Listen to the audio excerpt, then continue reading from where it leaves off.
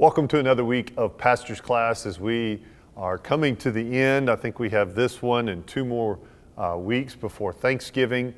And we're coming to the end of this study on respectable sins. And so this week we're going to look at judgmentalism and the sins of the tongue, things we say. So these are connected in how we look at others and how we think of them in maybe a judgmental way, and then how it comes out of our mouth and what we say towards others can be critical, coming from that judgmental spirit.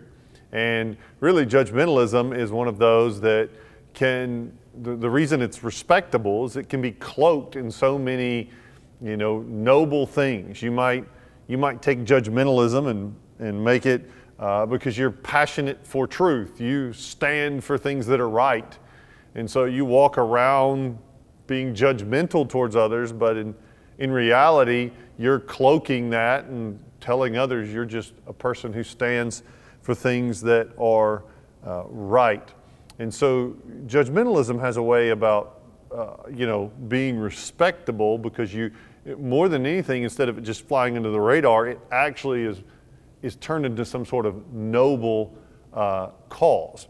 And this is, we'll get to this in a moment, this would have been exactly what the Pharisees did in the Bible. When they walked around and created these laws over and above the Bible and started to place them on everybody and created this extra law, when they did that, they were judgmental towards others and turned it into a noble cause, into a religious activity. And so judgmentalism has a way about working in our lives like this. And so before we get there, I just want to encourage you again, because I know I get this feedback as folks read this book or walk through this study, that sometimes this can be a bit discouraging. You can feel as if it kind of beats you up a little bit, because you learn so much of how you sin. But don't forget that our sin actually hurts us. It's something detrimental to our abundant life in Christ. And so the more that sin can be exposed and you can root it out, the more hopeful you are to change. And so this, while maybe like surgery is painful, hopefully out of it you come healthier and stronger, and it's a blessing to no longer walk in these sins. So while it may be in the short term feel a little intense or sometimes discouraging, it's actually something that's a great blessing to be able to identify these sins and to deal with them, because they are hurting me and you. And this first one here, judgmentalism, hurts a lot of the folks that are around us. So let's kind of work our way up. I want to first deal with sources of judgmentalism. Where does it come from? Where can we draw our judgmental thoughts? Where do they come from? They come from, first, opinions. We are people of opinions. We have lots of thoughts. And if you've learned anything this political season, is that there's a whole lot of opinions had by a whole lot of people. And an opinion is just simply making a judgment. You're looking at something, thinking on that thing, and then making a judgment about it. And so it's a pretty easy jump from an opinion to a judgment to then judgmentalism. That's when you begin to take your opinions and put them on others. If you've ever had a child, you learned about this fairly early on. I learned the term mommy wars. It's where anytime you're raising a child and you begin when they're young, there are methods and ways by which you should raise your children.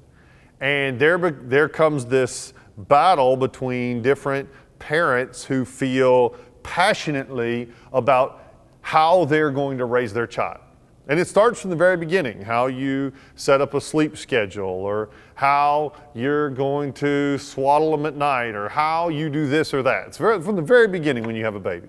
But even as they grow up, how you discipline them, how you handle them with extracurricular activities, how you handle an allowance, when do you get them a phone? There's so many different ages and so many different decisions, but pretty quickly, as a parent, it's easy to take what your opinion of how you should raise a child and begin to cast that on everyone else. So here's where judgmentalism comes in.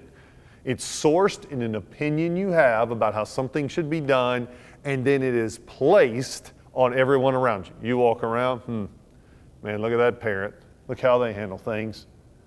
Man, there's no way they're parenting their children right. You begin to cast opinion and judgment on those around you. And so that happens with the level of opinion, but then it also happens with a little more spiritual level, a conviction. This meaning something that you hold dearly. This isn't just a judgment or an opinion that you hold lightly. This is a deeply held opinion. Something that if you were to violate this, you would believe you are sinning and doing wrong. For the example of an opinion earlier, it might just be something, if I violate it, I'm just changing my mind. But if I know I have a conviction about something, I believe something is right or wrong, I know that this is something that if I do it, that I'm violating my conscience. I have this deep conviction about it. The Bible talks about this in the book of James, where he says, for a man who knows that they're sinning, if they know something's sin and then they do that thing, then for them it's sin. So if you internally know before God that if you were to do something, you just know it's not right for you, then that's sin. And there are things in which our own conscience or conviction goes beyond maybe the clear biblical text to where you just know, I'm not supposed to do that. That's something I don't need to be doing. But just because you have that feeling, that doesn't mean you place it on everyone else. Because at the core, and let me define it this way, at the core, we're called to distinguish between what's in the Bible clearly, and then from that, we develop things we know are right and wrong. So there's biblical, clear commands, and then above that, there's these convictions or these things that are a violating of your conscience. And for you know these are right and wrong things to do. And there's a whole list of these things that are over and above what the Bible would have, and for you know you shouldn't do them. But the challenge becomes when the Pharisees did the same thing in the Bible, is they took the things that were they thought might be good safeguards or things they shouldn't do over and atop God's laws. Those became laws for everyone else. They put them on everyone else. Look at Romans 14. The pastor just preached on this a few weeks ago. I'm not going to try to unpack the whole passage. Thought he did a tremendous job showing how we should handle conviction. But look at Romans 14, verse 4. It says, "Who are you to pass judgment on the servant of another? It is before his own master that he stands or falls, and he will be upheld, for the Lord is able to make him stand." So who are you to be the one that passes judgment on how things work? It's purely based on what God thinks about a person. So your job is not to go over and above what the Bible says to place rules on someone. So just think about it this way. If you were to look at someone and think, that person's doing something wrong, and you were to go to them and tell them what you're doing is wrong, are you then speaking and telling them something's wrong that even the Bible has not told them that? So you don't want to ever be stricter than God Himself is on His own people. So make sure that when you place a conviction, you may have it yourself, which is fine, but to place it on others, that's not what we're called to do. And so let me give you a little bit of example. And let me show you how we fail in this area. So we talked about the sources, convictions, opinions, but now let's look at the types of judgmentalism. The types, and this will help flesh it out a little bit more for you. One way in which we fail, that we fall off one side of the horse, there's really two pieces here, is the law. I talked about it with the Pharisees. Look at Romans 14 again. I'll read verse 2. "One person believes he may eat anything, while the weak person eats only vegetables. Let not the one who eats despise the one who abstains, and let not the one who abstains pass judgment on the one who eats, for God has welcomed him. So there's one who's a vegetarian who eats only vegetables, and there's one that thinks it's absolutely okay to eat whatever they want.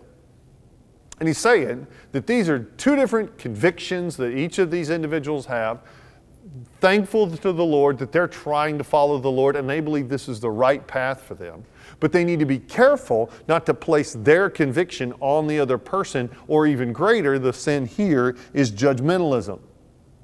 And it's not just that you are a law person like he's talking about here. So in other words, it's not that you have a rule that you want everybody to follow and you judge those that follow. It can also flip, and here's the second word I want to give you here, the error is the freedom side. You may be the one who believes you're absolutely free to do that, and then you judge the ones who have the conviction in that area. A good example, I mean, there's 1,000 of these.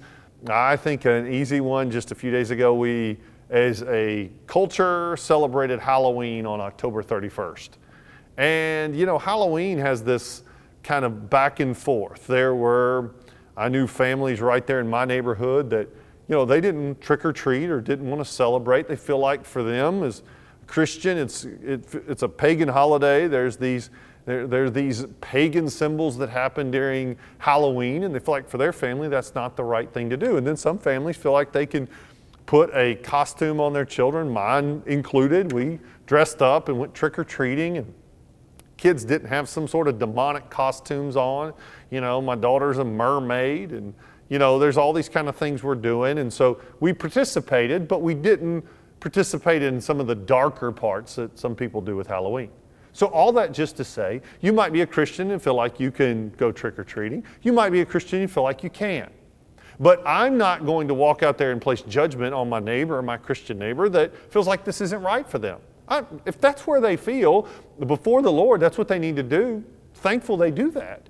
And they need to try to honor the Lord in their life. So even with freedom, me feeling like I can do that doesn't mean I judge the people who feel like they have the conviction. It's a variety of any sort of Christian way in which we try to live out in this world, from how we might dress for church to how we spend our money. I think about spending money is a similar way to do it. You might feel as if it's a sin for you to spend a certain amount of money on a particular item, and then you see another Christian doing that very same thing, and so it's hard for you to look at that person and not judge them for spending that money in that way. There's all kinds of ways in which you can build these, extra biblical laws and then judge other individuals for it. And so judgmentalism, sourced in our opinions that we turn into truth. They're sourced in our convictions that we try to place on everybody around us. And we need to learn that both those that hold the stronger convictions that are law-like, if they feel like that is for them, then praise God, they're trying to seek the Lord. And then some people feel like that's not a problem.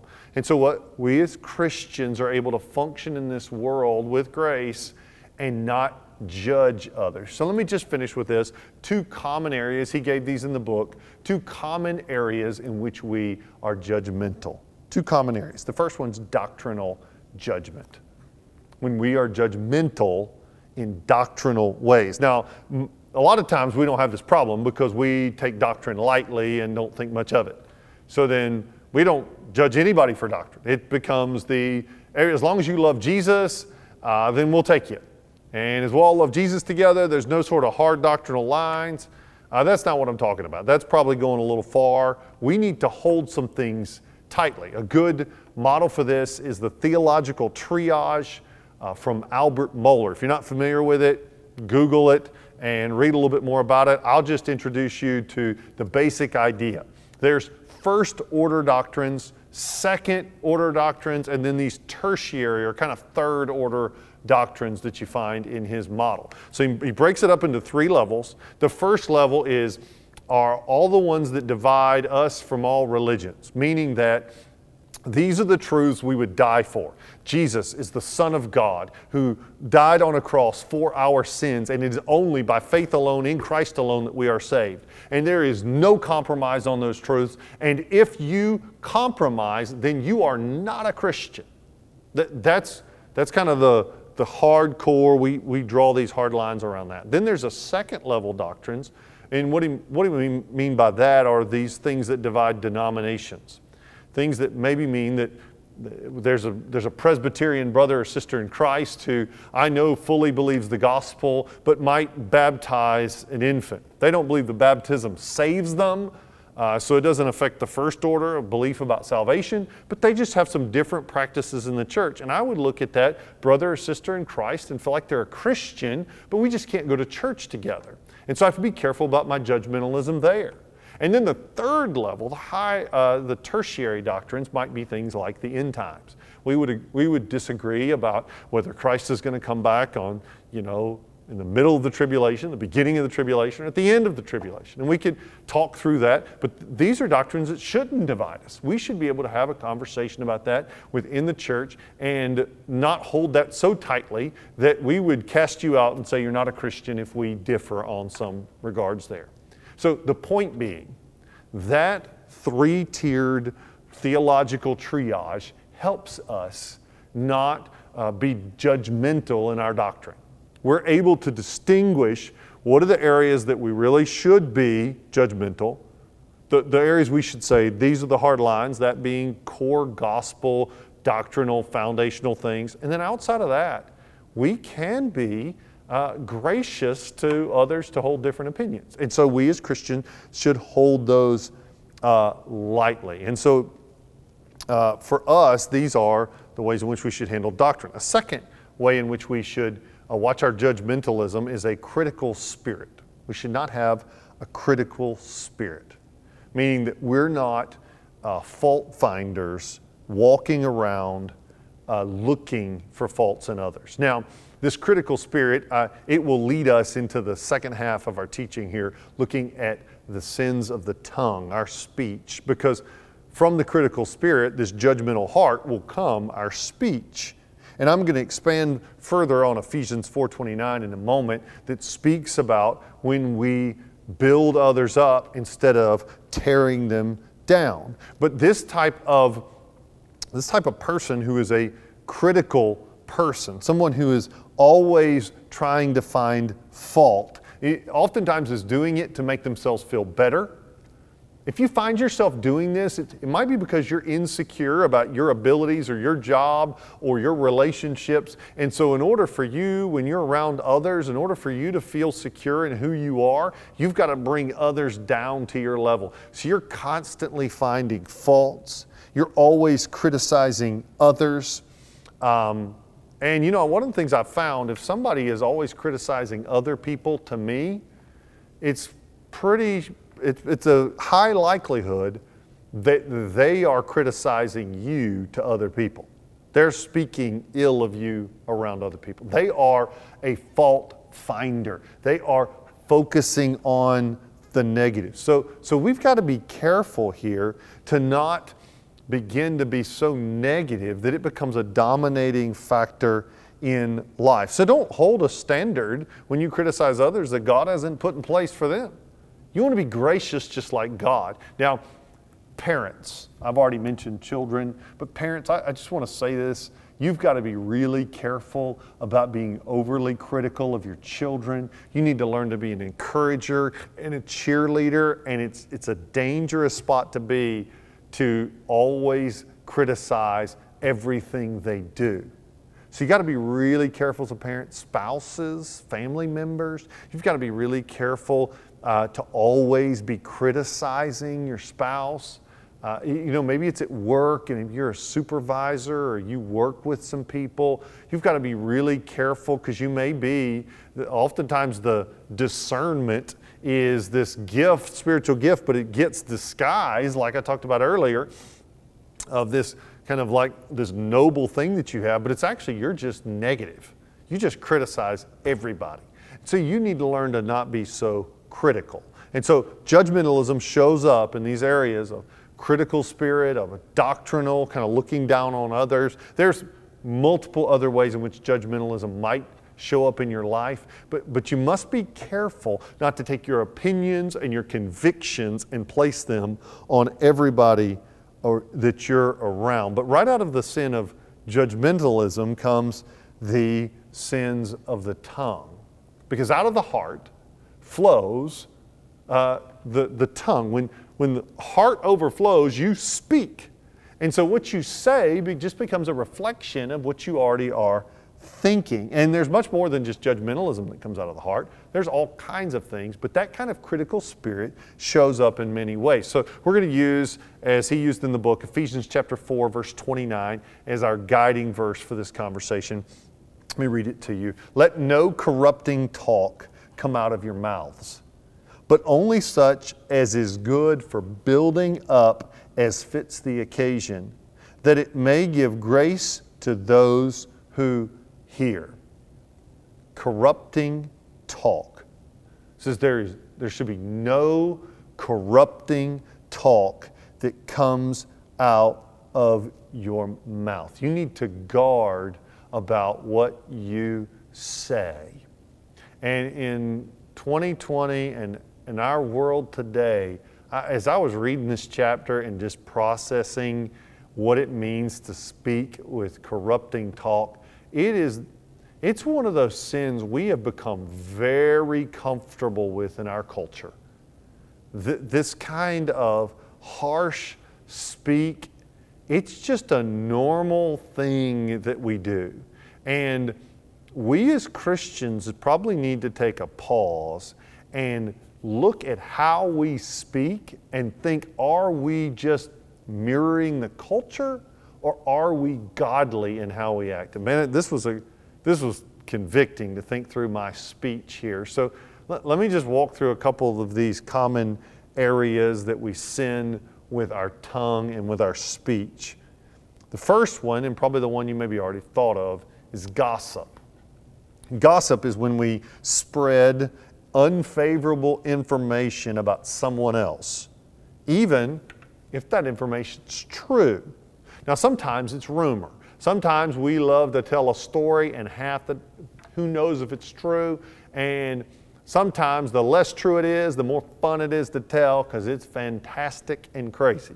And so there's a bit of, with gossip, there's something sinfully indulging, kind of satisfaction that you get out of it.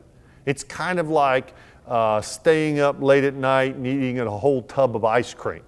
You enjoy the sweet taste, it makes you feel terrible, and you know you should not do it. It's the same feel that you get this level of satisfaction about telling somebody something that's scintillating and interesting and really is tearing someone else, their character, or it's unfavorable to who they are. Now, we as Christians, we have a Christian way of doing this. We like to share it as a prayer request.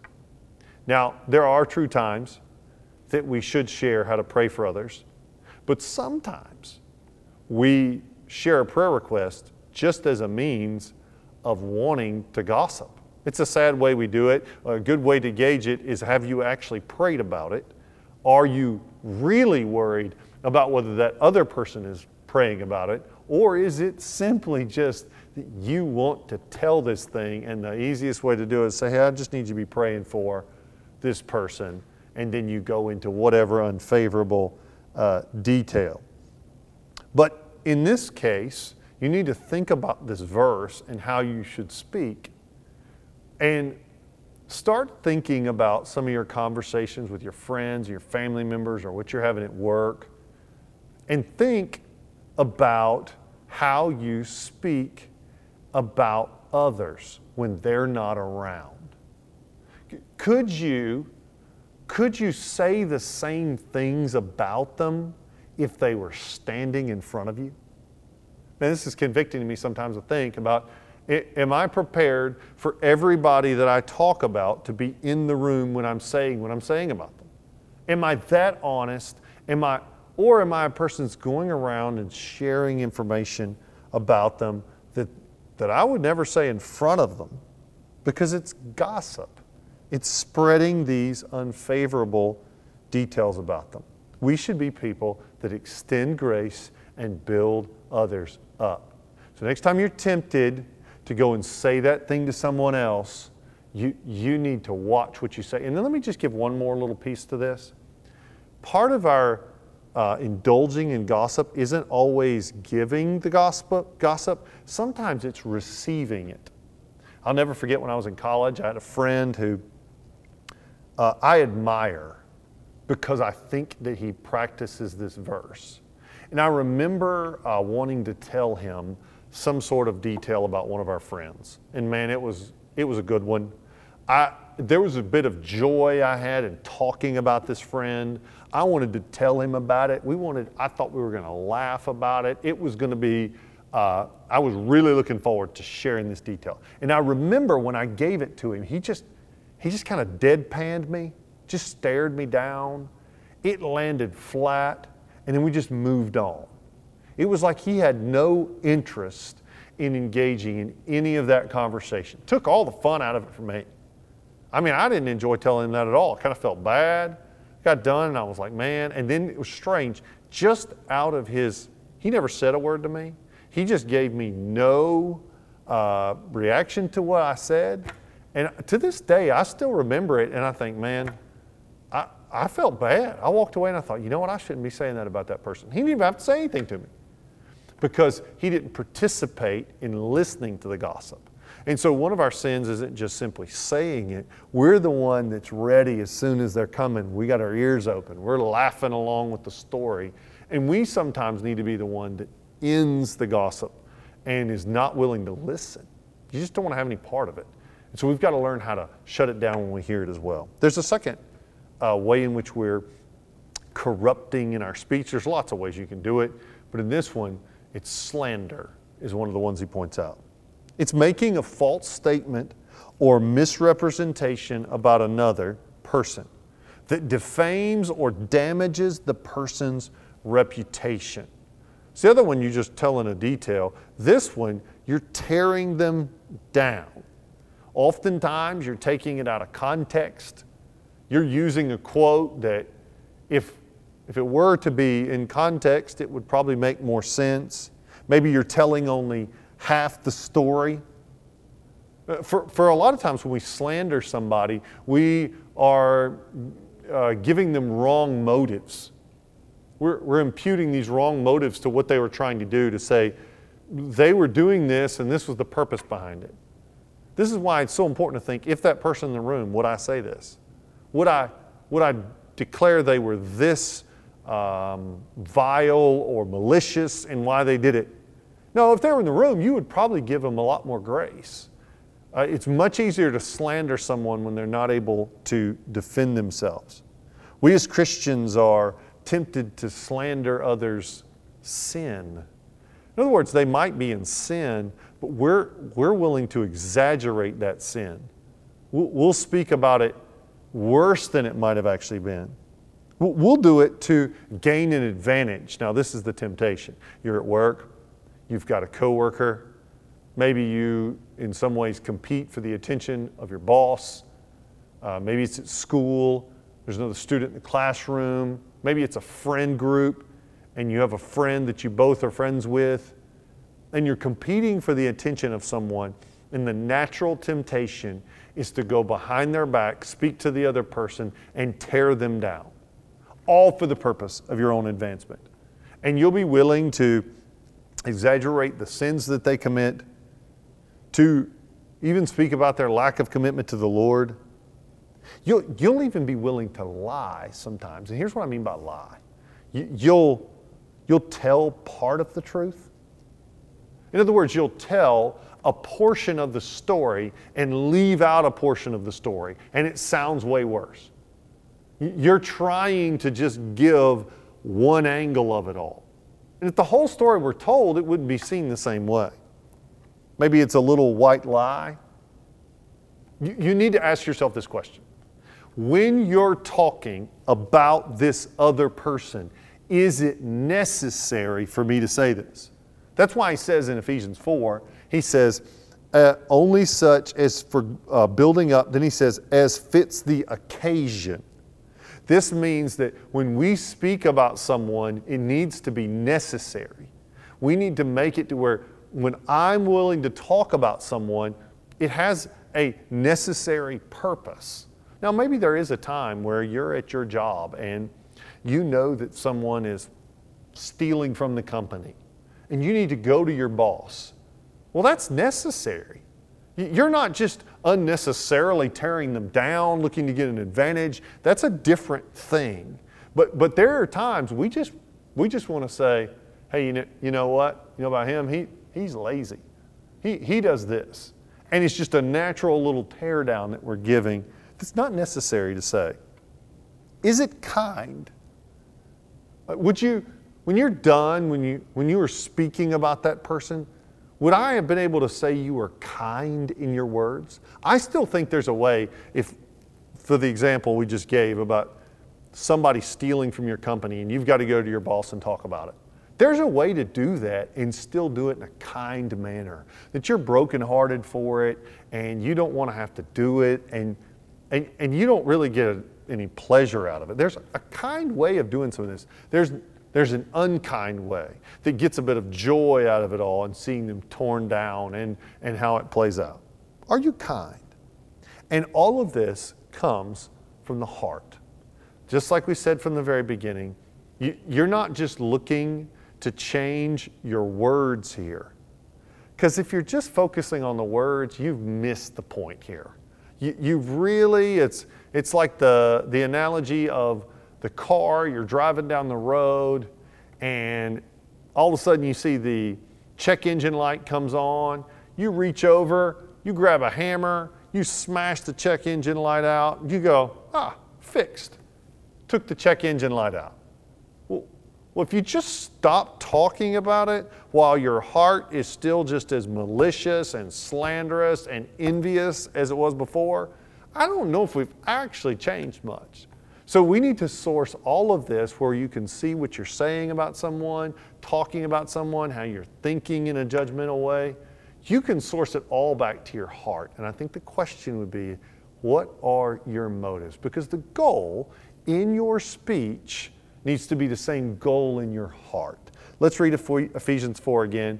Think about how we should be in our speech, and we'll end with this.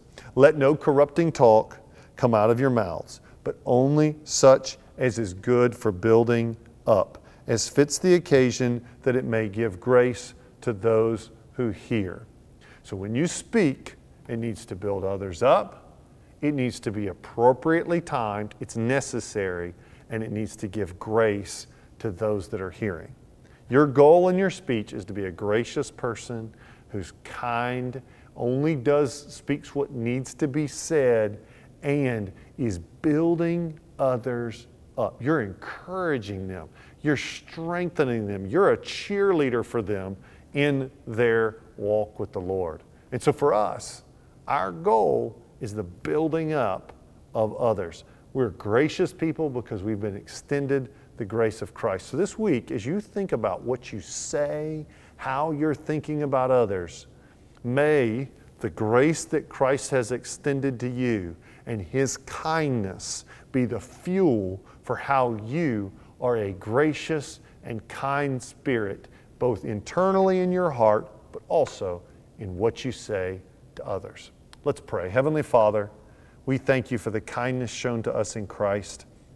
And Lord, how He granted us grace and a pardon for our sin, even though we didn't deserve it. And so, Lord, as we're around others, may we be gracious people to our friends, our family, our coworkers.